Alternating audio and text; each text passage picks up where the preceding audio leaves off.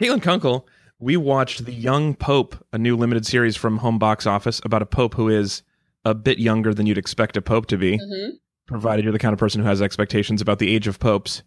We start and end every show with at least one compliment. It's called the compliment sandwich. What is your major compliment for The Young Pope? My major compliment is that I have never seen a show that so clearly seems to be foreshadowing a fight between a kangaroo and a pope. Yeah, seriously. Yeah. You think it's going to be a fight? Because I ship the two of them. I think he's going to punch that kangaroo at some point. I think they end up together. I think it's budding love. Well, I guess we have different worldviews. There is a lot of times where love feels like, oh, are they fighting or are they flirting? It's hard to tell. Like when you're in kindergarten and someone pushes you because they love you. Yes, that's what's happening with this kangaroo. Because in the ads, I was pretty sure it was going to be the young pope : the pope who fucks, and then he's not. He's not doing anybody at this point. No, he's refusing to fuck. Yeah, he's given opportunities, choosing not to. But that kangaroo keeps eyeing him, and he's eyeing the kangaroo right back. I feel like that's the first relationship he gets into. All right. Am I the only one who thought they kept a slave in that cage or something, like a gimp or something that was like just some sort of weird pope like torture chamber? They looked I was at that not kangaroo expecting for a while for it to be just a fairly normal zoo animal. Well, first I thought it was like a donkey. I was like, okay, there's a donkey. Oh, it's a kangaroo. Yeah. I thought it was going to be like a large cat at first, but as soon as they said Australia, I'm like, give me that kangaroo. And I was so happy that it was.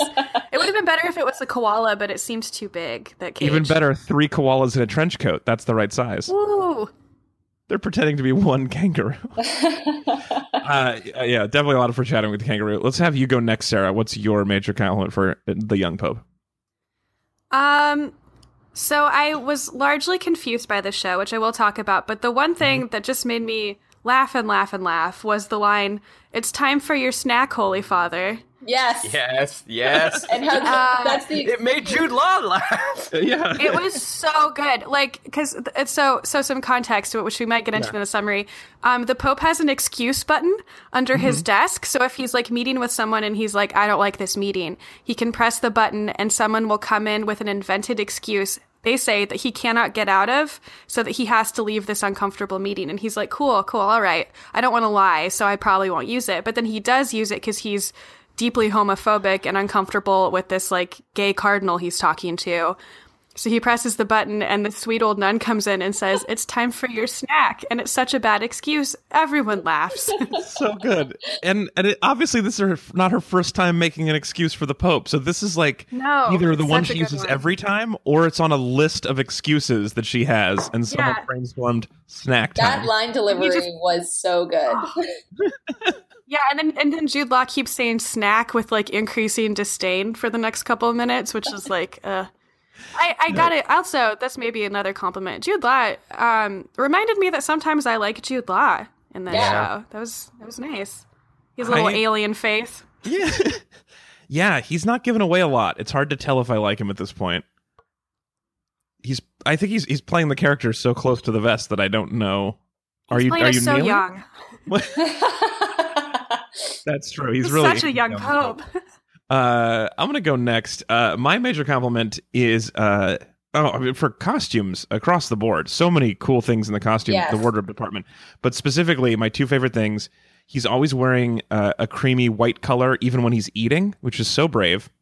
And then at night, he hangs out in a cream-colored Pope tracksuit. Yes, I love that. Oh my god. Oh, I love the tracksuit because it's still so popey but casual. That tracksuit might make me watch the rest of the show. I mean, also, of course, from the photos that the Pope's sun hat that he wears a lot. Yeah, which is so good. I've seen a lot of good Pope hats. I've never seen the Pope in a sun hat before, but it's so popey. And that tall one doesn't block any of the sun, so it's a perfect hat for a young Pope. And his little beanie has a tiny like antenna sticking out that's always very starched, so it's always fully erect coming out of the back of his head. It's so much good Pope stuff.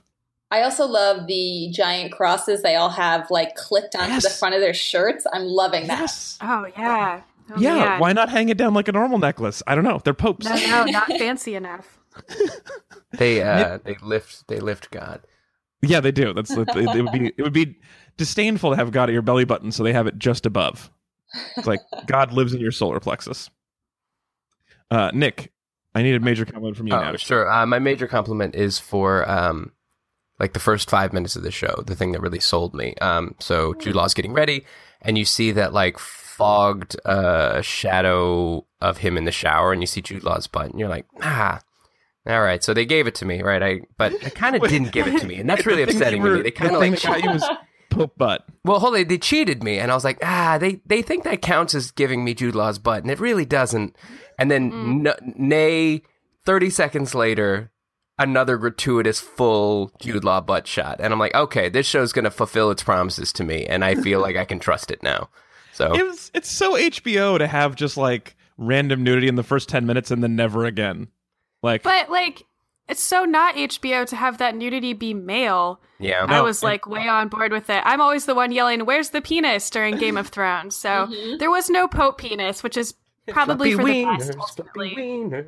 Yeah, or we get a penis on Game of Thrones, but it's like Theon getting his penis cut off, which isn't as fun. Yeah, not the penis I wanted. No, but the penis we close, deserve. but no, thank you.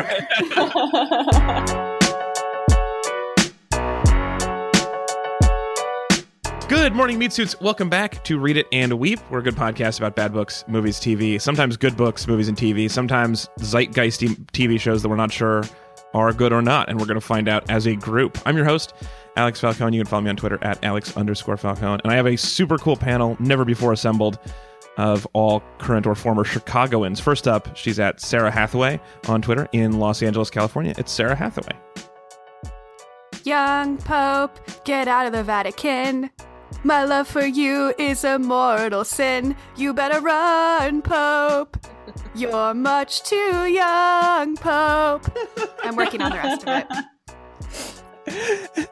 Just in case you don't remember, Kaylin, you don't have to write an original song for your introduction. I just had my quote ready. Good. Normally that's enough, but now Sarah's upped the bar, so each week at least one person has to write a song. You know, I forgot to write down a quote, so I panicked and wrote a song. Much Too Young Pope is awesome. Also joining us at Nick's funeral on Twitter in Chicago, Illinois, it's Nick Delahanty. I would just like my Cherry Coke Zero. Now that we've paid for the show, we can go back to being Pope. They don't need to pay for the show. They don't do that. You don't ever see the Coke. That's true. I think it's just a character affectation. He does it like 6 times though, in a way, like not quite at the camera, but like, no, I only drink Cherry Coke Zero. But then they miss a big branding opportunity for the cigarettes because they never say what brand he smokes. Oh yeah, the Pope cigarettes. American Spirit, probably. He seems like a little bit of a hipster Pope. I could see that. Yeah. I think he's a Marlboro man. You think? No, I don't know anything about cigarettes. That felt right. I don't know. Also joining us today, our third guest at Kunkeltron on Twitter, Kunkel Tron, in Brooklyn, New York. It's Caitlin Kunkel. My only sin, and it's an enormous one, is that my conscience does not accuse me of anything. I've said that 7 times since that happened on the show. Anytime someone seems like they're mad at me, I tell them that my conscience accuses me of nothing. What can they say that? That is like such a scorcher. Yeah. That is a good line. It's so good. It's one of several like lines that are just perfect. And then there's also the ones that are not great, like, well, there's a new pope now. See, I thought that was so bad it was great. Yeah, exactly. It may have looped around, but it definitely wasn't just pure great. No. Yeah. That looked like sort they were of making the swear to me of the young pope. He was like, if the young pope was a fake show in the background of 30 Rock, that would be the clip you'd see on the TV is there's a new pope now. And then nothing else about it. I see where you're going, and I like it. Yeah. So this is episode number 376. We have now done as many episodes as the number of bottles of McDonald's Big Mac sauce currently available on eBay. So you guys get it in now. Get your bids in now. Ew. Did you know that they just did a giveaway as a promotion of a bunch of bottles of Big Mac sauce, and they were immediately auctioned. Ketchup and mayonnaise. Yeah, but they're available on eBay from $12,000 to up to $100,000 for a buy it now for one of those bottles. Oof. Ugh. Also available, though, this is my favorite, is somebody who listed a bottle of regular Thousand Island dressing for $389 titled Tastes Great on a Big Mac. Oh, no, right. It's Thousand Island, excuse me. Yeah, exactly. I've never had a Big Mac. You only Come need at me, one, haters. though. You only need one. Well, right, and there's like a real big one and a little one now, I think, is why this is all happening. Oh. There's like new sizes of Big Mac, which is like... Mac? Yeah, it should be called Bigger Mac. I'd almost be into it if they called it Bigger Mac. Oh, man. Or like they just called the original one Lil Mac, and then you just like, its trainer pats it on the shoulders between rounds before you eat it. It does seem like if we made the big one the Little Mac, then the bigger one is just the normal. It just feels like now we're just continuing to grow, and that's gross. Like each year they're going to make it bigger and retire the old one to the Little Mac Club. Doesn't that feel gross? Well, a lot of things are going around the world right now. Yeah. It's the only thing that feels gross right now, so I'll take it. Anyway, speaking of expensive things that some people worship, this week we're talking about The Young Pope. We watched, at least I watched 1 through 4, because that's what's aired so far on HBO. You told me 3. Oh, did I say 3? That's 3. There were 3 at the time I emailed you, and I wasn't sure what their release schedule was, I think. But it's like Sunday, Monday, right? Mm-hmm. Because I found that out. Yeah, I found that out once I started watching too, because I had kind of a busy week. So the last couple nights, I'm like, okay, Young Pope time. And then I sat down like very late at night and I get sleepy. And I was like, no, there's 4 of them. So I made it through a cool 2.5. Well, Nick, we're going to spoil a little bit of 4 for you and Sarah, but I think it's fine. 3 is definitely enough for you to get a feel for it. Although between 2 and 3, it takes a shift. Yeah. It feels like the first 2 are like a preview or even like a decoy, and then the real show starts at episode 3. So as long as you had episode 3, I think you're doing fine. Also, like half of episode 4 was in Italian, and I did not have my subtitles on, so I was like, I'm just going to not get any of this. Whoa, I'm just going to skip this whole thing. How did you manage to watch it without subtitles? Just the program that I was using to watch it while I was on an airplane. Yeah. Oh. Yeah, probably don't want to say. Watch it on HBO. I did not watch it on HBO. I watched Delete this part. Yeah, I know. You kind of cornered me into this. I probably shouldn't have said that. I'm sorry. Well, I wondered if there was an option. At first, I didn't realize that it was that. And so I was like, oh, it's real cool that they're just not subtitling this Italian. They're just like hoping I get it, or like I'm going to get it from the way they're acting. And then it kept going for a while, and I was like, there's definitely important shit being said here that I'm not getting. And then I love that thought that they're like, people will pick it up. They'll pick it up. It'll be fine. Yeah. The subtext is so clear. The words don't matter. It could be nonsense words. It's the emotions, the feelings. Are you talking about the scene with the stigmata? Yeah, the guy with the stigmata who has the sheep. Yeah, there were definitely subtitles. I watched it last night. So I know what was said in that scene. And actually, I think one of the coolest things in the whole series was said in that scene. But I'll keep that to myself. Oh, no. How HBO is secretly burning pirates. Just like, we're going to put all the good stuff in the subtitles. I had the HBO Go app. I pay for HBO. I just could not watch it on the airplane. And so I had to. Oh, really? I'm just kidding. I don't feel like you are. I feel like I was allowed to do this. I was flying. But anyway, I've seen 3.5, and I know there's an Italian guy with stigmata, and I don't know what he's about. I just know that he's really cool stuff. I can't wait for you to tell me. He has stigmata, but for some reason, no bandages. So it's you just see the gaping wounds. Yeah, just a lot of bloody hand. I will say. Yeah. Well, yeah. I can't wait. Anyway, so we're talking about this because, well, as you guys have probably noticed if you've been listening the last few weeks, we've been since the beginning of the new year, we've been doing a few more zeitgeisty things. Just so this is something that people were talking about, and I was really curious about it. So I assembled a panel who I thought would be fun to talk about, and I watched it. I have decided to be happy a little more often in 2017. So yeah, that's why we're doing it.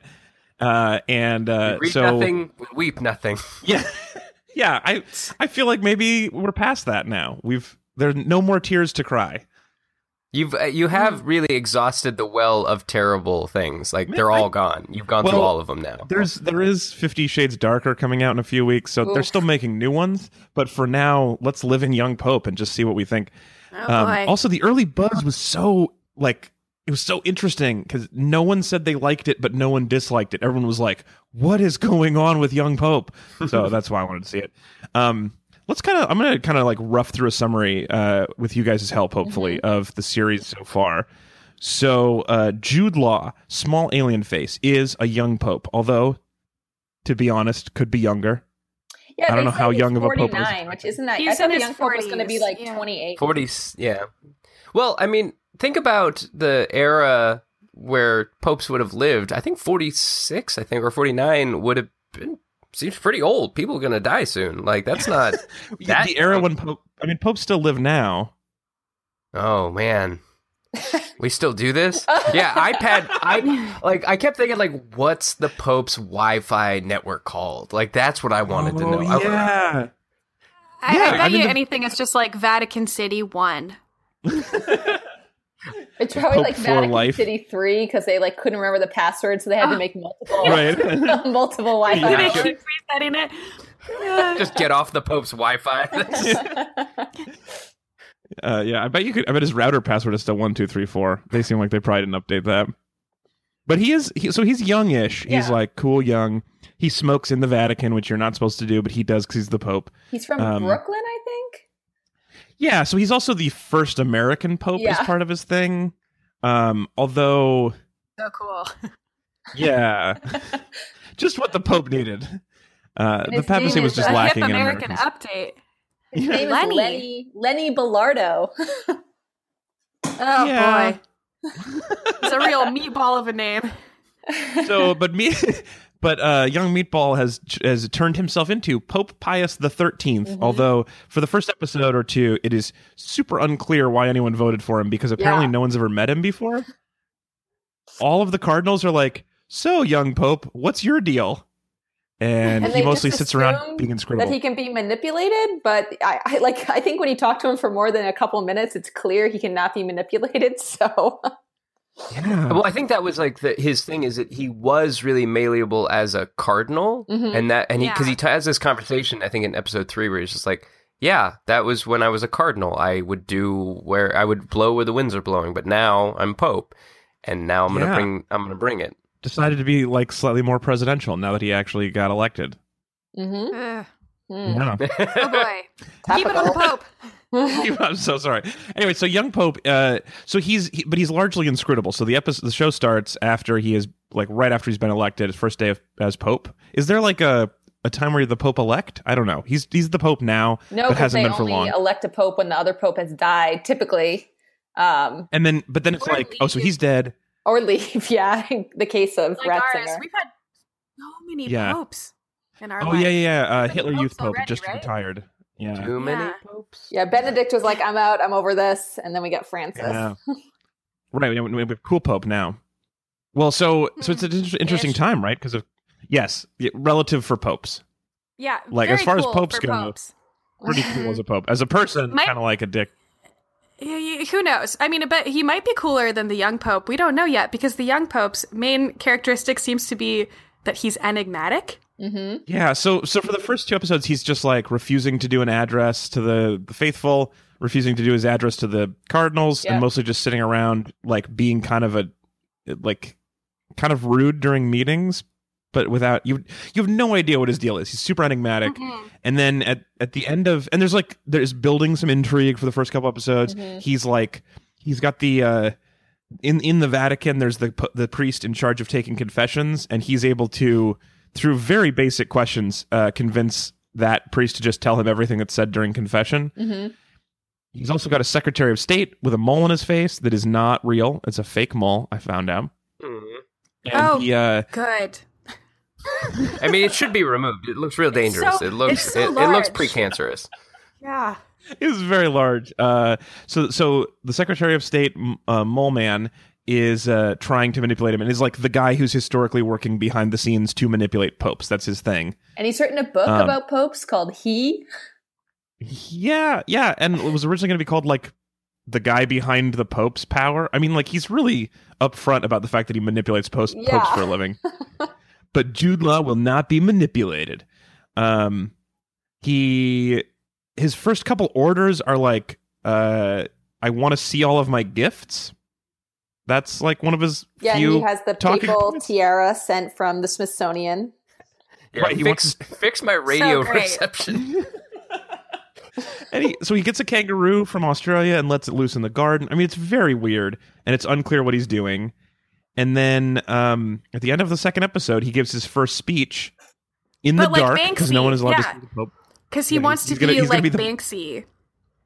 And Kubrick and Salinger, because he thinks mystery and intrigue is the real hip thing. Like, I mean, he's like a high schooler wearing all black. He's just decided instead of having a personality, I'm going to be mysterious. And and then go ahead. No, that was the end. So actually, it was the perfect time to cut me off. I had no more to that sentence. I was like, I'm stuck in it right now. I don't know how to get out of it, but I did not have any more content. Right. I think that like the charitable way to describe it is that he's an orphan. He was raised by Diane Keaton, sister Mary. Oh, we haven't even talked about Diane Keaton. Yeah, so he's got a lot of pain She's a virgin, and terrible according things. to a t-shirt. But it's an old t-shirt. Yeah. Why did she? What was? Oh man. Anyway, at one point he goes to visit Sister Mary, and apropos of nothing else that's happened, she's wearing a T-shirt that says "I'm a virgin, but this is an old shirt." Other than that, she's always in nun outfits and seems very like maybe she's going to be cool later, but so far nothing that as cool as that shirt. Yeah, the show. Also, there was a time where that shirt wasn't old. There was a first time she wore that shirt. Wait, but maybe she bought it used. Shirt. Oh, okay.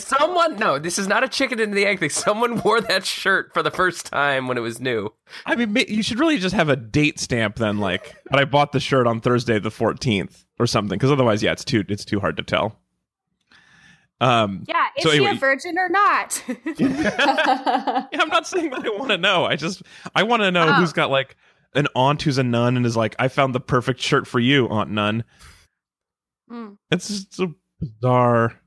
Oh man. I mean, so fun. it is. No, it's awesome. Nuns I think can be funny. That's your wardrobe compliment. That thing, like that was just like one of those fun little details. So he finally weird. makes his. So he makes his big first speech in the dark because he's like Sia, and he is just like a real dick. He's just like, you guys are stupid and you don't know God enough, and he just yells at the people. And they were expecting a fun, progressive, loving pope, and they got none of that. They got. But again, all part mean. of this, like the charitable read of what he's doing, is that he says that like because he went through, and this is what his mentor Spencer says to him. He's like, you're taking your pain and suffering and you're assuming that all Catholics feel your pain and suffering, right? Yeah. He's assuming that his history, and he wants everyone to find God in the dark, is what he says, is the idea that it's not just love. You can't just repent right before you die. You have to find him when it's hardest, and in through pain you'll be saved. Right? But, so that's also, like, so he does if you that, believe him, that's his theory. Yeah, I'm not 100% that that's what he's actually doing, or if this is some sort of long game that he's playing, but he just takes a hard right turn as the Pope. And it's been kind of boring for 2 episodes, but then there's like loud timpani while he does his really mean speech, and all of a sudden the third episode has a cool credit sequence. Oh, that's very my cool. it's the best thing ever. It's so good. The credit sequence is amazing. And now it's like, okay, so they were doing 2 episodes of setting this up. Now the show begins. So now it's young Pope. And his mentor, maybe it's not James his mentor, Wood. but one of them, but one of them Cromwell. says, Oh, yeah. You're right. yes, one of them says, we forget that the young are always more extreme, which is not actually true, but sometimes when they are extreme, they are much more extreme. So it was like, he tricked them in the same way he tricked me. And I also expected it to be cool because he's young. But it turns out this is young, not cool Pope. Maybe. Young, But he's also very very stodgy Pope. Yeah. Yeah, So real stodgy. backward. But maybe it's an act. I'm not entirely sure. So he spends the 3rd and 4th episode getting ready to kick all of the gay priests out of the priesthood, even though that would be like 2/3 of the priests and ruin the church. So he's working on that plan, or maybe that's a trap. I don't know. Because his mole person, the guy, not mole person, his mole, the priest who hears all the confessions is Oh, God. his confession priest is like, everyone has started. Confession. Yes, his confessor starts Confessioner? telling everybody. that he's like, everybody keeps coming to me and telling me about the all of the elaborate details of their sex with females recently. Which I thought was very funny. It's so funny. It's so good. But so now I feel like maybe that was like part of a trap. I don't even know. I don't know what's happening. I don't know. But the what is it? The Secretary of State Cardinal is like in the other guy's room, and he like busts him for alcoholism. And says nothing of the plethora of stuffed animals, which are super uncomfortable. Yes. Like, what a weird misdirect. Like, that's the thing you're going to rat on him, is like booze and not all these weird furry animals you have as an adult man in your room. Yeah, so just for context, so the mole person, the Secretary of State, the manipulator, he's famous for finding dirt on people and then using that to manipulate them. So he is manipulating the same confessor by finding out he's an alcoholic. But when he's like already in the guy's room, and you walk in, the confessor walks in, and he's like, "How did you get in here?" And the guy pulls a bottle of gin out from 40 stuffed animals on the adult man's bed and doesn't say anything about them. It's just like, what's this gin doing in this otherwise normal adult man's bed? Also, they're like, I feel like drinking alcohol is not that big a deal considering everything else that's going on, like in the Vatican City. Yeah, also he seemed very sober this whole time too, so it seems like maybe the guy, and maybe alcoholic. He is, right? At least, or maybe he just Maybe because he has a lot of booze doesn't mean he's drinking them all at once. Maybe he's just got a little bar under his bed. Like, and just because he has a lot of stuffed animals doesn't mean that he has tea parties with all of them at once. They probably go in shifts. Yeah, we why are we assuming that? That would be unreasonable. Maybe this is all there for other people. Like, he makes drinks for people in his room all the time. He throws parties with people and stuffed animals together, drinking from his bed chest and bar. There's a lot of explanations. We cracked it. But he's so easy. He's like, this is, the guy, he was so willing to be manipulated by the Pope. So he's like, well, all right, you found my you're right. I'm an alcoholic. Please manipulate me. But then you get a little context in episode 4, because then the young Pope is like, guess what? I'm sending you to New York to take care of this child molestation case. And the poor guy says, I don't know how to cross a street. I've only left Vatican City twice in my life. I don't know how to book a hotel. And I was like, oh, okay, I get it. Yeah, like that was, I don't know how to cross a street. And then I was like, yeah, the idea that you would go to New York City would be like the worst punishment you can ever get. So that gave me... It sounds terrifying. On the other hand, you can figure out how to cross a street. Like, even if you've been in Vatican for a while. Like, because like in Vatican City, sometimes you have to wait while somebody goes through the door before you. It's just like that with cars. You just don't cross when they're crossing. It's very simple. I'll tell that to Gutierrez. Tiny long nose. Yes, tiny long nose Gutierrez. It's so he gets sent to New York. They're kind of dealing with this the actual news in the Catholic Church. They're sort of dealing with that. It doesn't seem like a focus at all, though. Yeah, it's comes up a few times, but then always it's like the young Pope is like, nah, I don't want to deal with that yet. So they're like acknowledging that it exists, but young Pope is not trying to root it out the way you'd think. What did you guys expect young Pope to do? Did you expect this to be a show about how liberal the young Pope was and how he was like shaking up the church?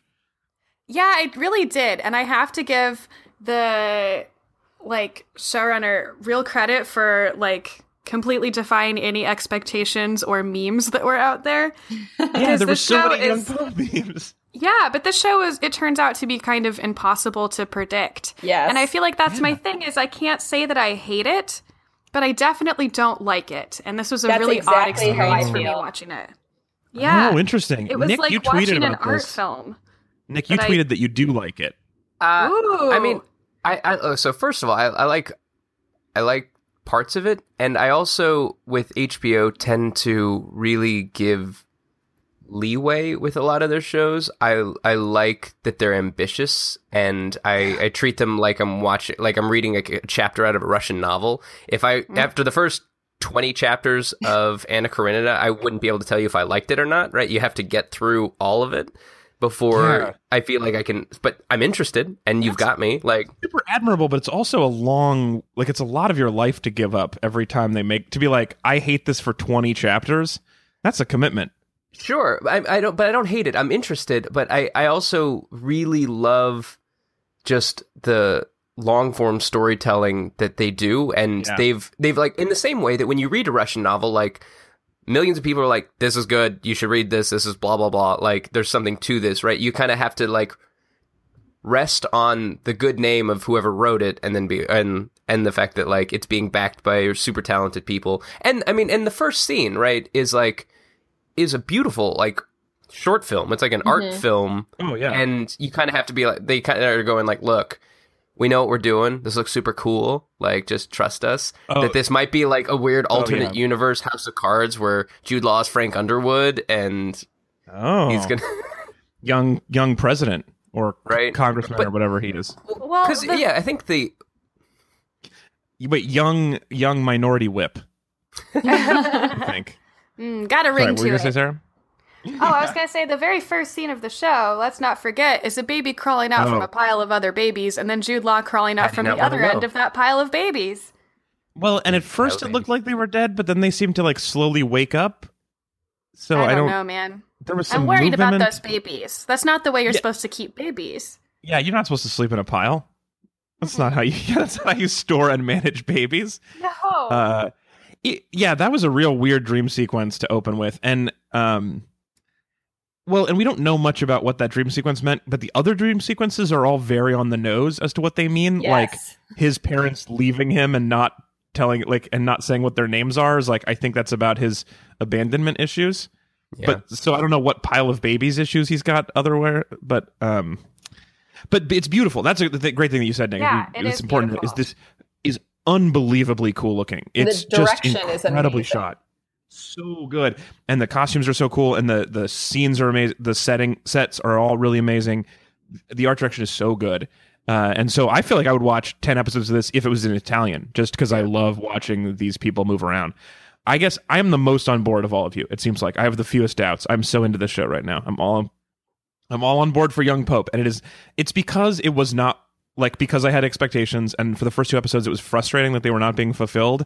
And that speech he gives in the 3rd episode about how people made all these assumptions about him and they are all wrong felt like it was to me. And I was like, touche, show. People were misjudging you, including me. And I guess I have to see where you're going with it now. When it was over, I was like, I want to feel more Pope around me right now. Young Pope, not real Pope. I want to feel more young Pope. I want to watch the rest of them. So I mean, I'm all about it. He's a titan, like, and he's really doing some really interesting things with this character. I also think that it's the brainchild of one dude, right? It's Sorrento. Like, he's going to direct every episode from season 1, and he wrote he wrote or co-wrote almost all of them. Which means one thing: season 2 is going to be garbage. If True Detective has taught us anything. Yeah, exactly. It's the True Detective model. And I am a season 2 of True Detective apologist, and I will definitely, I will, it's so forever. I will. Into that. Yeah. I like so many things. It's not as good, but there's a lot of interesting shit going on in season 2 of True Detective. I think I might be the only one who loved it. But there's also Vince Vaughn. I know, but kind of over the top corny acting was part of the series. That was part of their promise to the viewer the whole time. Unclear. We can't talk about it. Also, high speed rail. Anyway, but I'm all on board for this. It's just so weird and interesting and beautiful, and but the world is so well done. But yeah, it's just this one guy's brainchild. God, I'm on board for the one scene where he's like sitting on the balcony with his buddy, and he's like talking to him about God and some things, like, and when he gives his first homily, like, he just has the picture that the kid drew, and he has no notes except for the like, what is God? Think of all the good things you know. That's God. Like, holy shit, that like great. That. Yeah. But then when he's like whispering to this dude, he's like, sometimes I don't believe. Sometimes and then when the Pope says to you, I don't believe in God. But is that real, or was that for the guy who was doing lip reading? Was it like, is he trying to throw off his detractors? No, I think because when that guy shit his pants when the Pope said that, he totally backed off on it. He realized that he basically has the power to destroy people's brains. Yeah. And he was like, whoa, Just no, kidding. I was joking. Like, haha.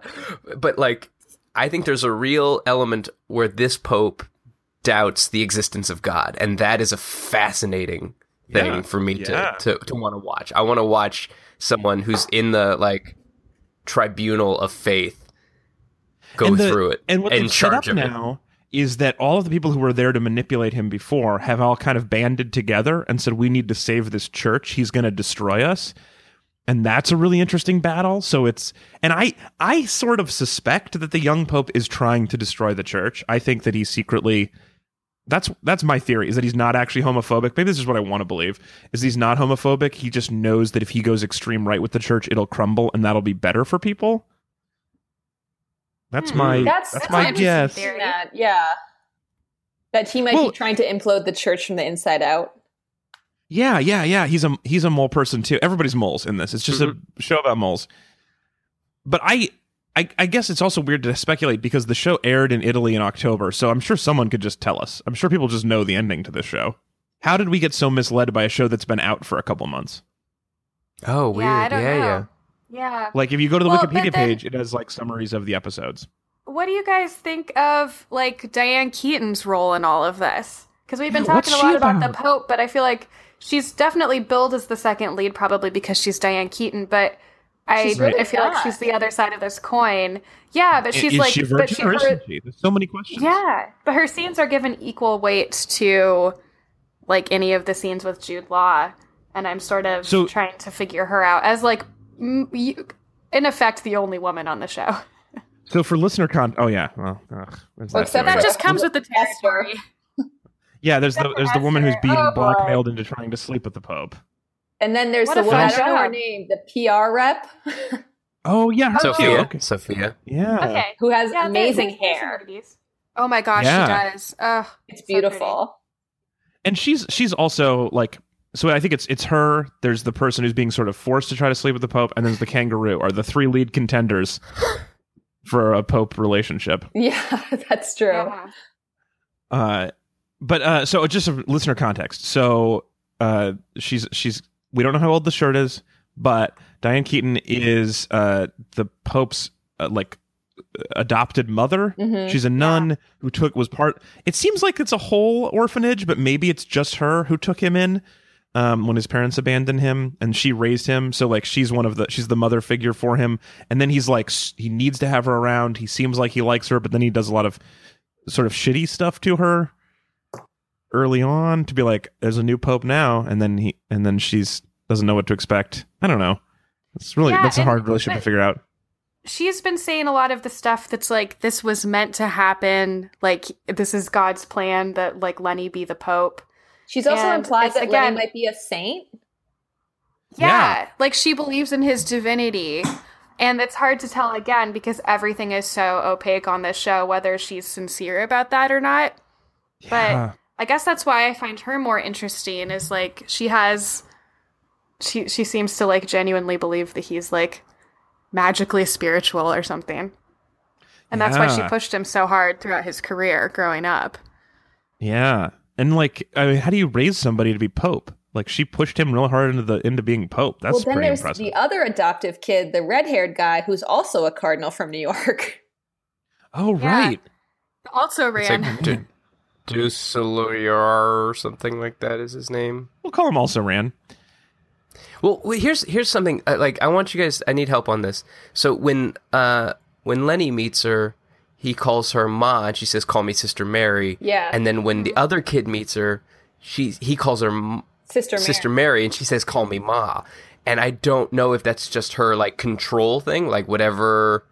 As soon as she encounters one of these boys, she doesn't let them have initially what they want, right? And she gives it to them in a different way. Oh. Or if it's, I don't know. I want to know the significance of that play, because that's such a telling, like, change. Or, like, maybe she just doesn't want to let Jude Law, like, treat her like a mother? I don't know. Well, if she's been her whole...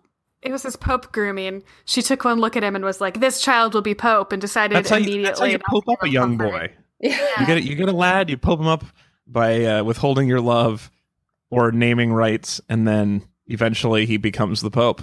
And doesn't she say that later to his mentor? Something like you should withhold your approval to make him act the way you want? Yeah. Right, you're his father figure, so you have to leave. That's the only way he'll people who have understand. never had children of their own have some very messed up ideas of what it means to be a good parent. Yeah. Oh, that's rough. Ooh. That really complicates his dream sequence, too, if it's like, my parents are leaving, but also my parents are now coming back to try to manipulate me into being Pope. I mean, it's no longer a clear boat leaving scenario. Sometimes I say things that seem great when I start, and then by the end I'm like, nah, you're right. You guys, good call not riffing on that. There was nothing to go with that. I mean, I'm just thinking about, I don't even know what I'm thinking about. The show, like, Were you melted thinking about a very specific part of my brain. Are you thinking about how great the dramatic timing of rain always is in this show? Oh, yeah, well, Thunder, there's also that implication that he's like causing miracles or whatever. Yeah, or whatever. Like after he yells his first homily, it immediately starts raining right after he leaves. Like, God has spoken and he wants you to be wet. God's message to the congregation: get wet, stay wet. Yeah. So I have a question. This is part of the God's message thing. Like when Dan Keaton is reading the press release and he like stresses his infallibility. Yeah. And the reporter is like, "Whoa, is this Pope, like invoking divinity or whatever, like his that he is godlike?" It was my understanding that all popes, like that popes are the word of God and that they are infallible, right? Am I wrong on that? Like they made it sound like he was invoking executive privilege, but I felt like that's sort of his thing. That's his deal. That's a totally fair question. That is also my understanding. Oh, well, so what do you mean by that? Well, just that, like, Sarah? I know nothing about Catholicism, like, in a practical sense, beyond, like, I guess what you sort of just know from being in the world. And some of this stuff was like, I can't even tell how much of this is actually, like, pushing against accepted church doctrine or practices. So it's hard for me to get a grip on, like, how exactly revolutionary he's being. I mean, I guess, like, all these old men, like, being shocked and or heartbroken by him is probably supposed to tip me off on that. But stuff like that, I'm like, wait, I thought that the Pope was always, like, the infallible messenger of God. Is that not the case? And then I get kind of distracted trying to figure out Catholicism. I was raised Catholic and I went to Catholic school for 16 years. Okay. Yeah, I'm not Catholic anymore. But you know their secrets. I do. I have been indoctrinated. And it is supposed to be, my father defines himself as a Papist. He is very into the Pope. And the Pope is supposed to be infallible. So you really can't question anything he says. It's supposed to come directly from God. So, but I think like most normal human beings, I mean, I would imagine the Pope doesn't actually say that to people. Like he isn't like, well, sorry, you can't question me. God told me to say this to you. And so I think the fact that the Pope is like, guess what? Calling it all in. You can't question a single thing I say is pulling rank. Very alarming to them. But he is technically well within his rights to say that. But also you could, it's so he is infallible according to the church doctrine. But if you were a reporter who was not Catholic, it's not like you can't say to that reporter, no, don't you remember I am divine? Because the reporter could be like, sure, but assuming that's not true, what are you actually getting at? Like, you can't assume that the reporter also believes your doctrine. So telling the reporter that you're divine is like sort of like not answering the question on the terms it was asked. It was like, no, you're wrong for asking that question. So it still is kind of a dick move. I think that's why he sent Sister Mary to read his statement. Right, yeah. So let her she had to deal with it, yeah. I was raised Catholic as well. Sorry, go ahead, Sarah. I'll tell you my story. I was just going to say something dumb about how he didn't want to see anyone to see how hot he is. Well, yeah, that's the other thing is he keeps talking about how hot he is. I mean, so is Jude Law that hot, or is he just hot for a pope? He's super hot for a pope. I mean, look at He's super hot for a pope. I think he used to be hotter as a person before we learned some creepy things about his personal life. Yeah. Oh no! But he is objectively a handsome man. Oh, the whole nanny left his wife for the nanny. Oh, that doesn't make him less hot. That just makes him a shitty dude. Like. Yeah, which makes him less hot subjectively. Objectively, yeah, he got a real kissable little face, that man. I actually find his like physicality pretty struggleable, but I think it's like he just has this I would just listen to whatever he told me to do. That's the best way I can describe my like Jude Law thing, because he stirred me up last night. I was like, what is this guy? He's got a real strong chin. He's got a very authoritative chin. It looks kind of like a tiny butt coming out of his face, but like a real firm one. More butts. It's that butt power. That's what it is. It's the seed of his power. Yeah. Oh man. I'm looking at pictures of Jude Law is why I'm having trouble saying anything. I derailed probably a much more intelligent point by just wanting to talk for a little bit about a cute boy. Well, in episode 4, I don't even know what it is. Someone from Greenland comes, and it's this woman in her 40s who's just like openly obsessed with him, and they're sitting together, and he just turns to her and says, "I know I'm very handsome, but try to focus." And then she just like is basically biting her lip and staring at his face the entire time. You did give her kind of a mean demotion just now by saying somebody from Greenland. She was the prime minister of Greenland. I couldn't remember if she was like the ambassador or like I couldn't remember exactly who she was.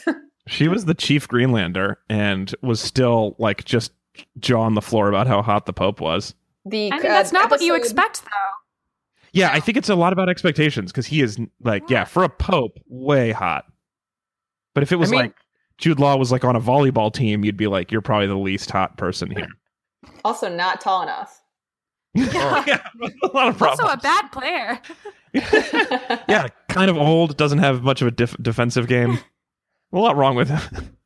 I mean, I just feel like PP-13 is really like just looking out for like he wants to succeed on his merits and not just because of his face. Like, so that's like if he hides it, it's like when someone hides that they have a lot of money to get, and then you marry them, and then you find out later they have a ton of money. You're like, oh, you loved me for me and not for my.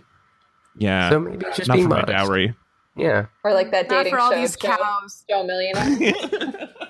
Yeah. Joe Millionaire. Boy, she did not love him for him. No. I have a good friend of mine is engaged, and after he got engaged to this woman, her parents were like, by the way, we have this huge amount of money that we had set aside for when you get married, and we never told you because we didn't want that to affect when you wanted to get married. Wow. Which is like such, and That's awesome. Do you know like Gatsby's? Who are these people? Like her parents are modest, but they've just been like putting away money for her to like get married and start a new life for a while, and just kept it a secret from her forever. That's a very cool move, though. Actually, yeah, so baller. I love it. What an unfair adult starter kit. Why not when you graduated college or when you did good works or rescued a dog or something? That's a good just point. Yeah, because what if you never? Maybe it was also those dogs. Maybe they also would have gotten the dowry if she'd rescued a dog, and she just never did. So I can't say for sure that's how the rules were. Look, we saw you pick up some trash on the side of the road, and we decided you were like now worthy. Here's $30,000. Sorry, we didn't tell you. Or just like, you wrote your first novel. Here's some money. Like, good job. Yeah, way to be a person. Yeah, I mean, all these things are true. It could have been true. She didn't write a novel either. So if she just spent more time with dogs or words, she might have gotten this dowry earlier. Instead, she had to marry into it. Instead, she had to fall in love. What a crock of shit. Nick, you are talking to a group of married people. All of you? Yes. Ha ha. Well, I hope you all enjoy your extra money. Yep. Yeah, don't you know they give all of us so much money for being married? Yeah, we all get that. Haters, snitch haters, and I made myself so easy to love.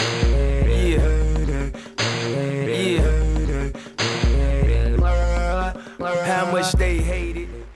We're gonna skip the ad today because of time and because I didn't write one. Okay, I like that. Go So I out can and find buy this an later. ice cold, refreshing cherry Coke Zero. Yeah. There you go. Money for days. When I'm doing this show, I only eat cherry Diet Coke. That's a weird breakfast too. Ugh. Anyway, so it's time for the game of lightning bonus round. Lightning bonus round.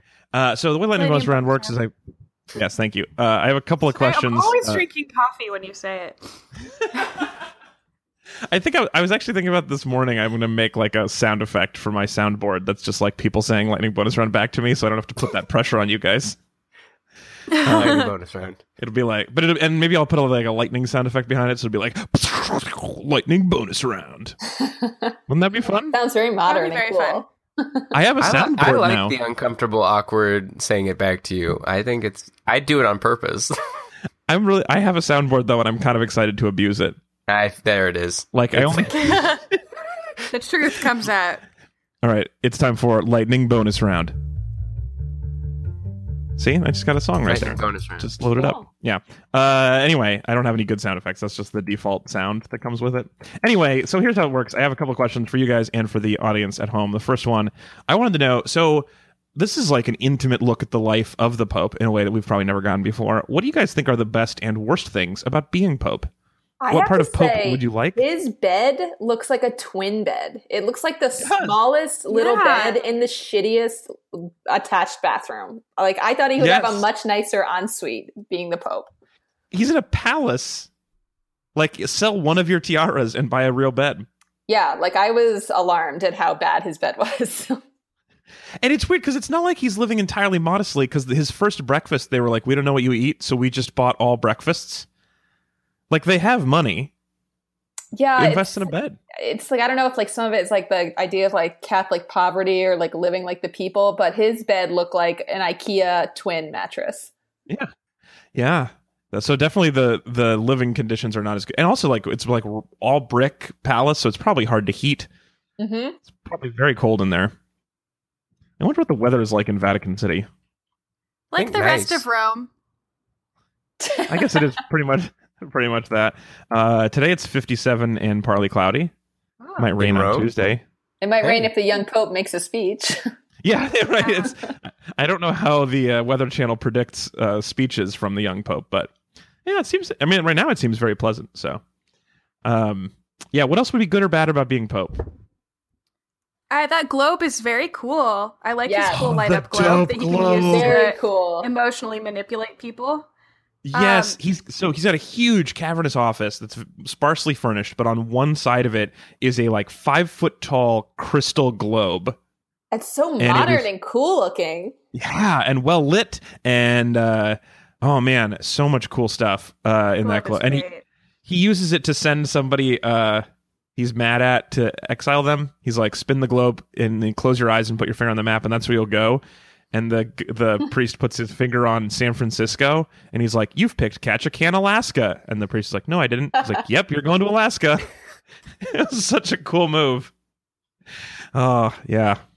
He feels very Shakespearean in his like way that he chooses to manipulate people. Yeah, like it's just outwardly. It definitely has that like a lot of control. Like he really enjoys it. He reminds me a lot of oh damn it, now I forget it. Never mind. Somebody from Shakespeare. No, I was going to say the Colonel from Inglourious Bastards, like just one of my favorite, that, like malicious enjoyment of watching other people squirm, right, and just being like, I have total domination over you. Yeah, that's his thing. I mean, if I was hot, that's what I would do to people. Send them to Alaska when they're unexpected. Hot and infallible. It's a double whammy. Oh, there's a story in the Daily Mail about Jude Law battling the cold in Venice. So it's the Pope, but he's like wearing all his Pope shit, but then just like ultralight down jacket over it. He looks real funny. That's very funny. I had still had the search results up about the weather. This article is called "Thou Shalt Not Freeze." All right. Anyway, what else would be? There's got to be some other good shit about being Pope. I don't know. He seems like he's not doing that much cool shit. He did. The kangaroo's pretty dope. Kangaroo's good. Yeah. That seems pretty solid. Yeah, I'm into that. I mean, you get to live in a building filled with beautiful art. Not like we see him, like, strolling around the museums or anything, but the Vatican is incredibly beautiful. Oh, yeah. If cold. Yeah, and he gets to get rid of all the tourists so that he can walk around. Yeah. That was pretty fun. Yeah, he did go look at the Pieta, I guess. It was actually pretty easy. We just put up a sign. Yeah, that was a great line, too. That was funny. Like, people are just so polite. They're like, oh, yeah, okay. No museum for us today. You get to name yourself. You're like a DJ. You just get to be like, what do you want to be? DJ Pius the Third. Yeah, PP13. I like that you don't have to do anything until you're ready to do it. Like, he didn't give his homily for a while. He still has not given a homily to the cardinal, so they're all stuck in Vatican City and can't go home. That's such a good move. A mixed thing, because it's also like you're having to entertain a lot of house guests right now. You could, but he isn't.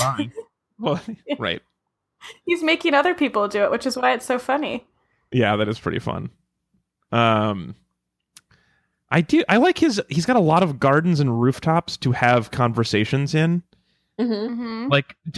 Like touring gardens and having gardens is fine, but I specifically like it for having like manipulative meetings with people. It's really nice to have a setting like that where you can casually walk and tell them that you're going to destroy their lives among roses. That's always good. Yeah. It's got to be a real bummer to have to decide what's right and wrong. Yeah. Yeah. Yeah, that part. Yeah. Holy shit. Realistically, he gets to just be in charge of what millions of people believe. And I get nervous summarizing this show. I'm like, did I remember that guy's name incorrectly? Somebody might hear that and be like, that's the wrong thing. I mean, yeah, we get emails every time we say anything wrong. So imagine how many emails the Pope gets when he's like, gay people are not awesome. And he's super wrong about that. I wonder if they're setting emails. up that maybe he is gay. Oh, like he's so anti-gay that maybe he is. Well, they've the dropped American his Beauty orientation. dad. Yeah. Right, and that's why he's not sleeping with that lady, but he's looking real hard at the kangaroo. That doesn't make sense. Do we know the sex of the kangaroo? I thought it was a boy, but I don't know why I thought that. It seems very muscular. Sexist. Yeah, he did have sort of like, he looks like he's been lifting. Yeah, he did. That kangaroo definitely fucks and lifts. Do you even lift, Rue? All right, so I also like his hoodie. I'd totally wear that cream hoodie any day. So question number 2, lightning bonus round. Lightning bonus round. What job would you guys do then that you're not really qualified for, and what hat would you wear while you did it? Because this is sort of a hat-based career. Question. Yeah, I like that. I guess I'd like to park be an ranger? umpire. Park ranger and umpire, both good answers. Both come with hats. Yeah, that was what made me think of it. You know, I just want to make everybody wait. I would be the umpire that every strike I'd make you think about it. I'd be like, I would be the sexual withholder of umpires. You would just be like, you out. That would be really good because baseball games go too fast, so it would be nice. Problem. Yeah, that's the worst thing about them. 3 hours is not long enough. The pacing is too lightning, so you need to slow that down. More thinking. More tension. I think I would be a conductor, and I would wear a hood, so you couldn't really see my face or anything. Oh, mystery. Like the perfect conductor. famous person. If you were a conductor with a hat, though, or a hood, we wouldn't be able to see your crazy conductor hair, which seems like the main reason why to become a conductor. I is want to you be to able be to have focusing on crazy my hair. conductor hands, like what I'm doing with my batons. Each of your batons is under a smaller hood, so we can't see what you're doing with them either. Full mystery. No one can follow her at all, but it looks very cool. I like the idea of job you're unqualified for and then mismatched hat. I think that's kind of fun. Like if you were if the conductor was wearing an umpire mask, that would be a real or different a cowboy hat. Yeah. Yeah. What job would I actually want that I'm not qualified for? Because those all are those seem kind of fun. I don't know if I actually want to conduct anything. Obviously, when we put this out to the listeners, a lot of people suggested becoming president and wearing a red baseball cap that says "Make America Great Again." So there's a lot of timely material out there. Yeah. But I don't really want that job, and I definitely don't want that hat. No, that's a bad hat. That's such a bad hat. I do like chef's hats, so maybe I would be like, I would wear a chef's hat, but I don't know if I actually want to be a chef either. So maybe but you chef's could be hat. like a chef with a show, you tape for 20 minutes a day in your hat, and that's it. Oh, I'm all about that. And I'm definitely unqualified to have a cooking show. So that, but I'm wearing that classic French stovepipe paper hat. A toque? Yeah, cooking with toque. Token with cook? I don't know. Maybe that's the follow-up show where we all get high afterwards, called Toking with Cook. We just do both of those shows. I'm not qualified for that either. I just caught that was a drug reference. And you just eat all of the food that you made on your cooking show. That's kind of fun. These are snacks to get high to. Yeah. For the ambitious druggie. Toke has two meanings. So some other answers we got from our listeners. Ryan Hoy on Twitter says astronaut with a space helmet, which makes perfect sense. Mm-hmm. And a newsboy cap when indoors. I don't know if that's as common, but I like it. The spacesuit, I feel like the space helmet is like a cool look for an astronaut when they're not in space. Like just anytime you do an interview, you have to like raise your visor. And you're wearing like just like a normal clothes, but then a full space helmet at all times. I mean, your mystery level goes up pretty significantly. You're like, I mean, when they say like best astronaut, you have to say all of them because they're all mysterious. Also, like your mysterious is like, who is under there? And also, why are they wearing that helmet? It looks hot. It's a lot of different mysteries. In addition to different presidents, we also got AP Firewire Fic. That's hard to read Twitter handles. Andrew says Premier of Alberta, Canada, and I'd wear a medicine hat. So a medicine hat? What's that? Yeah. Like a scrub hat? Or like a... It's the name of a city. I don't know. This is good. I'm learning things. You're learning about hats. Medicine. I like a good educational podcast. Here's the thing about searching for medicine hat. It's a city, not a hat. What? There's no pictures of hats. None of these are hats. What? Was it a joke? That's the young pope of misdirected Google searches. Yeah, no kidding. Also, there's a horse called a medicine hat horse. What? But there's no medicine hat? Yeah, as far as I can tell, there's not. I think it looks like, correct me if I'm wrong, but I think I'm guessing it looks like a medicine hat is a white horse that has a brown patch on its head as if it was a hat. Oh, wow. I'm extremely interested in that. Yeah, so are you wearing a horse head about with process? Wow, it really does look like it's wearing a hat. I know, isn't that cute? I gotta get in on this Google search. Where we all Google image search and then you can like follow along at home or just not know what we're talking about.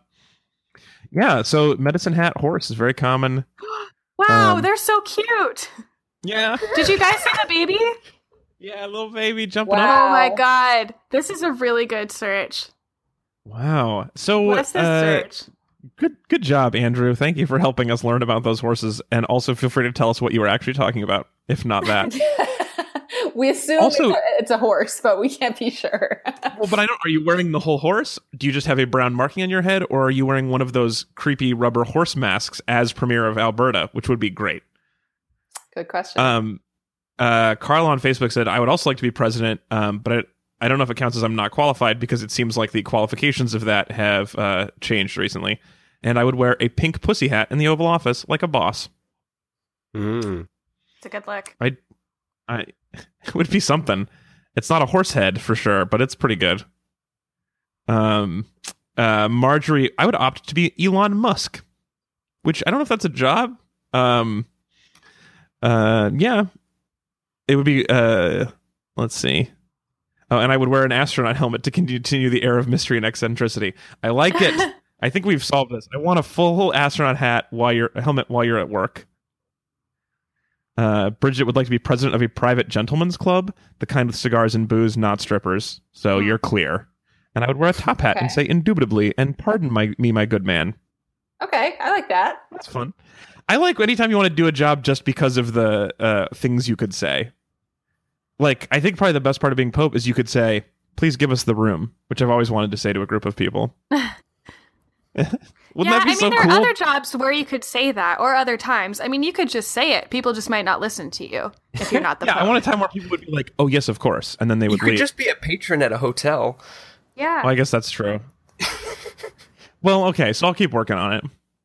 I did always want... Make your dreams come true. My other dream was to say money is not an object, and then I figured out you can just do that at like normal situations. Yeah. Like, my favorite is when somebody says avocado is extra. And then you tell, like, look them very seriously and say money is not an object, and then they go back to that's the best. Yeah, when you like, I go on like when I've been on dates at really like crappy fast food restaurants. I'm like, you go on a lot of dates at crappy menu. restaurants? Oh, dude, I always start crappy. Man, it must be nice to be like handsome and charming.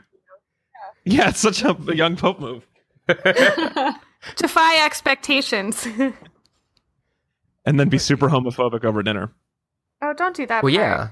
No, I'm just kidding. Don't actually do that. That doesn't go with it. Andrew says, I would like to be the Statue of Liberty.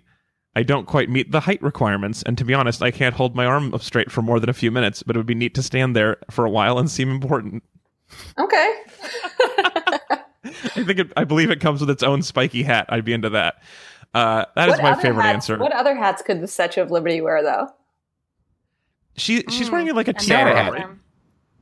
Oh, Santa hat. I love when people put seasonal hats on a statue or something. Like it's like, oh, it's Christmas. We put a giant Santa hat on the Statue of Liberty. That would be so cool. They did that on Pikachu for Pokemon Go. Yeah, exactly. But that's perfect. But like at a bigger scale. But it wasn't a Santa hat. It was a like non-denominational festive hat. Oh, I love festive hats. It's so festive. Helene, friend of the show, Helene said I would be Karl Lagerfeld. Again, people are trying. I feel like you're confusing jobs with humans. It must be awesome to be him, but I am quite fat woman in my early 30s, so it would be surprising. Also, Karl Lagerfeld. Any comments about women's bodies? Right. Yeah. Well, also, it's hard to. I mean, Helene's profile picture is a platypus holding what appears to be birth control, so I'm not sure. What that platypus became the Karl Lagerfeld. The new Karl Lagerfeld. That would be very unexpected. Yeah, it was super surprising. The young Karl Lagerfeld platypus. I'd watch that. Kenneth said, I'd like to be a cop so I can write fake tickets and distribute them to people for having a bad attitude. I would like to wear a chef hat so I can feel taller. Okay. If people ask me why I'm wearing a chef's hat, I would give them a ticket and remind them that it's not a crime to be passionate about cooking. That got better as I was reading it. I obviously didn't pre-read all of these. Good. It was like two episodes of that were kind of boring, but then the end was really great. I think that's probably all. Yeah, that's all I want to do right now. Actually, I did want to say this. Alyssa on Facebook said, I want to be National Eurovision Jury and that hat. Can you explain this to me, Sarah? You gasped. If it's like, if she's talking about the Eurovision Song Contest, I didn't know there was a hat involved with it, but that song contest. Okay, I'm going to Google this to see if. So there's like a Eurovision Song Contest every year where like countries can submit a song and they like judge them, but they're always insane.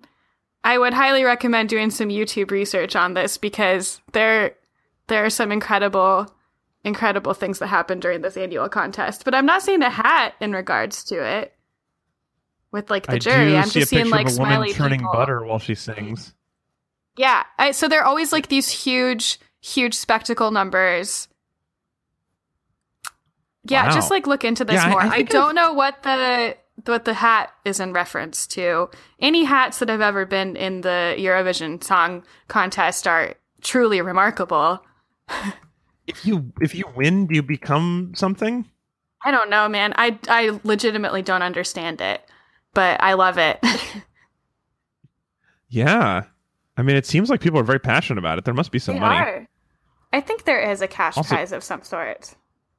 I would assume that there is. All right. Well, so if you guys want to play along with Lightning bonus round in the future, go to read-weep.com and sign up on the mailing list, or you can go facebook.com/readandweep or on Twitter @read_weep. And feel free to keep tweeting your favorite hats at me. I'm more into the hat part of this than the job part. It seems like that's the most fun part. So, like, chef's hat are pretty good hats. Are you guys expecting? We've not seen a Pope hat yet, like a tall Pope hat. No, but I think there's some in a preview. Yeah. Oh, good. That's when the show's going to deliver on that promise. It knows what's important, and it will give you the Pope hat. I mean, does the actual Pope wear that sun hat? Have you ever seen that? No, but that's like a church robe thing, right? It didn't feel like out of context when I saw it. Oh, here's Nazi Pope wearing kind of a sombrero. Yes, I did the same thing. Yeah, Joey Rat's wearing a red sombrero. You're right. This is a very strange show. This show is good, but as far as Read and Weep episodes, this is the most us Google image searching, which I can't say is a good trend. When you Google search Pope in a sun hat, it's just Jude Law and Ratzinger, just the two of them. So maybe they're the only popes who have ever worn sun hats. And if you go far enough down, it's Ratzinger wearing a Santa hat, just like I wanted. Oh, there it is. You guys, today's episode is brought to you by Diet Cherry Coke and Google image search. Do you want to see Nazi Pope wearing a sombrero? You can. But yeah, we can't wait to see Jude Law in the tall hats. I mean, obviously they know that's an important part of this. I also can't wait to see the tiara, right? Because that's got to be coming up. That's when I saw the, so in episode 4, the helicopter comes down and delivers a body. Those of you who haven't seen episode 4, it's someone's body. But my husband and I were convinced. Good additional context. We were convinced it was the papal tiara on this gigantic box. That's what I thought. And it was only when one of the characters was weeping that I realized it was a body and not a tiara. Yeah, he did this weird thing in episode 4 where like one of the nuns' sisters died, and so he was like, don't go to the funeral. And then he instead helicopters her body to the Vatican. And weird. Then like yells at her for crying. Yeah. It was weird. Oh no. It's the mean Pope. Inscrutable. And it's the snacks nun. It's the nun who says it's time for your snack, her sister. Snacks nun? Sister Snacks? Sister Snacks. Sister Snacks is having a bad day. All she wants you is can't to give him fire a coffee snack. Nurse. Yeah, that's all she wants. It's time for a snack. I'd like to know like the list of other lies that she passed over before she settled on snack. Oh, so fun. I'm gonna nail this one. She thinks. Like she was really proud of it. She was like, snacks. Also, he's not really an eater, so it's like all kinds of wrong. I like how Jude Law even laughs at it. He's like, God. Yeah, really good. All right, so speaking of good, it's now time for the second half of our compliment sandwich. It's the minor compliment, so we're going to go in reverse order, which means, Nicholas, you're up first. What is your last nice thing you're going to say on the show about young Pope?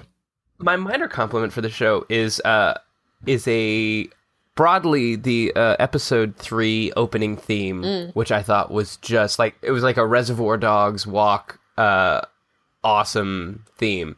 But the specific compliment is the choice to have Jude Law look at the camera and wink. Oh, and when he winked at me, I was like, sold. Yeah. Take my money. You can have whatever you want, young Pope. I also love that they literally have an old Pope figurine who falls down and then a young Pope neon sign behind him. Like, it's so literal. I enjoyed it so much. It's the song that he's walking to is Watchtower. On the Watchtower. Yes. Yeah. It's like is it a weird instrumental version of it that was actually an Ed Sheeran version, and thank God they didn't have the vocals. Oh, okay. Yeah, I'm glad you knew all of that. I looked it up. Yeah. Yeah, it's so cool, and it's like neon lights for the names, but then he's walking by all these paintings, and there's a shooting star going through the paintings. It's a lot of like fairly easy to figure out symbolism, which is my favorite kind of symbolism because I'm not super good at figuring out the hard ones. I like the Monday crossword puzzle of symbolism. So that was really fun. Anyway, my minor compliment, I was going to do the kangaroo and the dope-ass crystal globe. My third so we're getting kind of weak. So my third backup is he was being... it was being mysterious in all darkness during his first homily until a kid shined a laser pointer at him and really pissed him off. Yeah. And I thought that was so fun because I like the idea that someone brought a laser pointer to see the Pope. And I like that, that would be really goddamn annoying if you are the divine on Earth giving this important address and a kid has a laser pointer, which is like also 20 years too late for that game. So I thought it was a really fun moment. Got really enraged. Yeah, that is fun. Yeah. Could you imagine, like, being the people around that young kid who's like, you just made the word of God stop, kid. You, like... I mean, it's whatever, like, rage you would feel when someone's talking during Adele or, like, someone's, like, tweeting during the Beatles concert. You're just like, nope. Yeah, you made God stop talking. Yeah, that's so messed up. Also, I was thinking a lot this week about like papal expectations, right? Because he's not that young, but he's young for a pope. And this was the same week that current pope, cool Pope the First, announced that he believes in science. So it was like not an impressive thing to be into, but like for a pope, that makes you super cool that you believe in obvious things that we can all see. So it's kind of it's like an interesting character to set up where it's like you can give him this thing where any tiny difference from expectation is greeted as a really cool and interesting thing. Oh, sure. Such as being 49. So way cool. to be 49, Jude Law. Ugh, what a cool pope. Sarah, that's your turn. What's a minor compliment? So we've been talking about the music choices on this show. I think the soundtrack in general is really great. I'm really into the weird throbbing electronica that underscores a lot of the scenes. But my favorite musical cue was Andrew Bird. There was so much Andrew Bird in the second episode, just underscoring scenes very casually. And that was a really nice, weird thing to have in the show. I mean, it's part of that general confusion that I feel is like I can just tell. It's like when you're like if you're in a 3D or like a motion theater and the chair doesn't move quite right and it makes you sick. That's how I felt with like the music and his sternness. And I'm just a little disconnected. I'm not entirely comfortable with whatever's happening. Yeah, but it's so. I mean, I had a note section called hates, and my only note was just don't get it. And I feel like that's true for the music as well. Like, I don't understand its larger purpose because the feelings that type of music would generally evoke in you seem to be at odds with what they're showing. But I really love that it's weird and distinctive and interesting and not like some, grandiose score that you would expect. And totally. I just love Andrew Bird. So nice to hear him. Stick with it, because I think if you keep watching the show, you might like it more. You might start to get it. I have a feeling. I don't yet, but I feel like I will. I don't know. Especially once we get the Italian stigmata guy, I'm going to be all into the show. Once I figure out what he said. I am into like the sheep that he sees the Virgin Mary in. I like that idea. Yes. I read a summary of the 4th episode in case we had to talk about it. But I mean, I would love to see more animals in this show. More animals, more hats. I mean, that might get me back on board. Yeah, weird music. It's so much stuff that's going on that's good. Caitlin, let's end with you, though. What's your minor compliment? Kind of in that vein of not understanding why things are happening, but enjoying them. I like shows that you can almost like see the thought process of the writer. So I appreciate that some scenes that could have been boring, just two people talking, they're set inexplicably in certain locations or doing activities that have nothing to do with the scene itself. So in episode 4, when he's telling Skinny Longnose that he has to go to New York, for some reason, completely inexplicably, the two of them are standing outside the nun's bedroom watching them sleep. And that has nothing to do with what they're talking about. But I feel like the writers are like, you know what? Like, we have this like cool location. Let's just use it. And they're just literally staring. They make like one comment about how one of them snores, and then that's it. And then they just watch nuns sleep for the rest of the scene. And I enjoyed that. That's so funny. Wow. They're not like into it. They're not like, it's not like, I mean, I guess it is creepy, but it's not like they're like, oh, I love watching you sleep. It's just like where they happen to be at the moment. Yes. Like, oh, this is what we're doing today.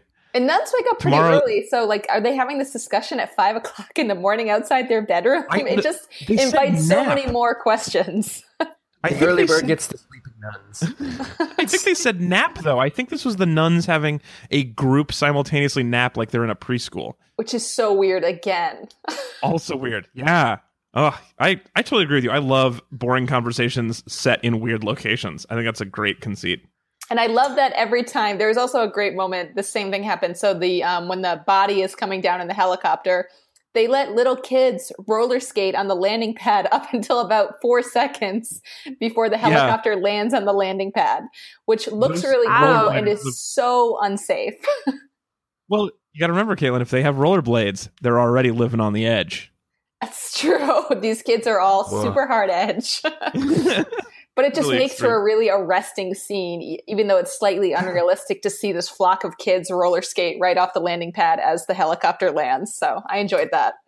Oh, so cool. And the helicopter is like blowing everybody's clothes off, but the Pope is like holding his sun hat on in a cool way. Yes. Because he's a young Pope.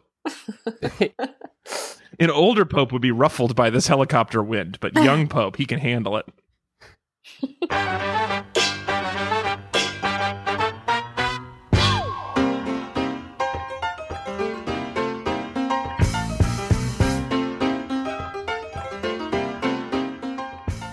All right, everybody, that is it for our show. Thank you so much for joining us. We're going to be back again next week. Next week, as you guys may have noticed, Chris and Tanya have been gone for a bit, and they are, we'll talk more about this next week, but they've been kind of scaling back their involvement in the show. But next week, we're going to have them back on we're going to watch a movie about doing one last job. So I'll make the announcement this week. We haven't settled on one yet. So if you have a favorite one last job movie, feel free to recommend it to us. But we're going to do One Last Job with Chris and Tanya, and then they'll be back from time to time. We haven't talked much about it because we're waiting to come up with the perfect fake scandal, and we haven't come up with one yet. So we're still inventing a scandal for next week. So that's all coming up. One Last Job, fake scandal, Chris and Tanya. Also, in self-serving news, Unwrap My Heart is now the book that Ezra and I wrote is now available in Powell's Books. Is our first bookstore for Real Bookstore. We've been in we're online everywhere, but we got our first in my favorite bookstore in the world. Agreed to start stocking it. So City of Books, good job. Yeah, if you're anywhere near Powell's in Portland, Oregon, stop by and grab a copy, or just leave them there. I kind of don't want them to buy them because I want to see them on the shelf when I go in. So just leave them there, and then buy it online. That's what Powell's wants, right? Yes. Look at it in the store. You understand bookselling implicitly. I do. So here's what it. You gotta go in, look at your book, buy 2 other different books, and then buy your book online. That's the thing. And then return the other books. No, you can buy other books. I want you to buy books. I guess if you buy them, they'll probably get more, but it's just so cool to see them sitting on the shelf. Anyway, it's been really cool. And of course, if you get the audiobook, it's narrated by Sarah. Yes. At Sarah More Hathaway of my on voice Twitter. you can hear. Yeah. Thanks for being here, Sarah. Yeah, thanks for having me. And Nick, I said at Nick's Funeral on Twitter. Also, Nick, you have a new band. Yeah. Called Only the Bones. Yeah, Only the Bones. And I saw a description. You said it was was it symphonic punk? No, it was one of our drummer wrote that. It's like cinematic. Cinematic punk. It just means that we just like movies and then reference movies a lot. It doesn't have anything in scope or. Oh man, I thought that was such a cool description. I was really into it. I didn't realize it was a lie. I mean, what's a lie, right? It's. It used to mean something, that word. But no, yeah, we're really excited. Next month, we go into the studio and we record at one of my all-time favorite studios with an engineer that I've wanted to work with since I was old enough to play guitar. So it's a huge moment for us, and hopefully it doesn't suck. Hopefully I don't screw it up. Yeah, don't blow it, man. This is your chance. I know. And if this is bad, nothing good will ever happen to you again. It's exactly how we're worried about it. I'm so excited that you're playing a band again, and I can't wait to hear it. So, thank you. Yeah, I'm pumped. Also, I was trying to think. I assume that the name has a good story, but the only thing I could think of was that it was like an answer to the question, "What do you dislike about chicken wings?" Is that where it came from? No, it's from an old Swamp Thing graphic novel where he's like recounting his someone that died, and they just go through this thing, and he talks about like a body being left in a swamp and it being like decaying over time, and then at the end he just pulls the skeleton out of the swamp, and he says like, and what's funny is that because it's from our drummer who's like a huge graphic novel fan, and he was like he remembered the quote wrong. Because it's like it's not only the bones. I think it's like the actual phrase is something like "and the bones remained" or something like that. So it actually, strictly speaking, is not a reference to anything. But it was. That's probably better, right? This is a great like Wikipedia story to have later when the band is huge. Yeah, you'd be like, this was a misremembering from the drummer. But yeah, so our first our press photos are just like us reading comic books. So. Also, in super cool news, Caitlin, you just launched the Belladonna. It is a new humor, comedy, and satire site for female writers and female identified writers. So it's going to be on Medium, housed on Medium. So yeah, look up the Belladonna Comedy, and you should be able to find it on Medium. We also have a Twitter account, _Belladonnas. And we have a Facebook page, the Belladonna Comedy. So check it out. We're going to be launching in the next couple weeks, and then we're going to be open for general submissions from people. So, yep, cool new thing. Yeah, Very super cool. cool. And you've been writing and teaching satire and comedy writing for a while, and I'm so excited to have that you have a central location now for the people who you hang out with and write cool stuff with. So I'm very excited for that. Yeah. When we'll post it, we're kind of dabbling in Medium too, so we'll post it and we will at the Belladonna Comedy on Facebook and Medium, and then a weird _ situation on Twitter. But just search for it. We couldn't. It was already taken. There is also a big porn star called the Belladonna, so we have to differentiate ourselves from her. Oh, that would put you into a vastly different readership. Although I have to say her messaging is somewhat similar, because obviously the Belladonna means beautiful woman in Italian. It's also poison. So her messaging is somewhat similar. So I don't care. I think we can be lumped together. She seems like a pretty chill, entrepreneurial woman. She's legendary. Do I want to ask one thing you know about her? No. Okay. I didn't know if I should follow up on that or not. I wasn't sure. That's why I asked. All right. Anyway, so check all of that stuff out. And thank you so much for listening. We'll be back next week with one last job. Goodbye, everybody. Psh.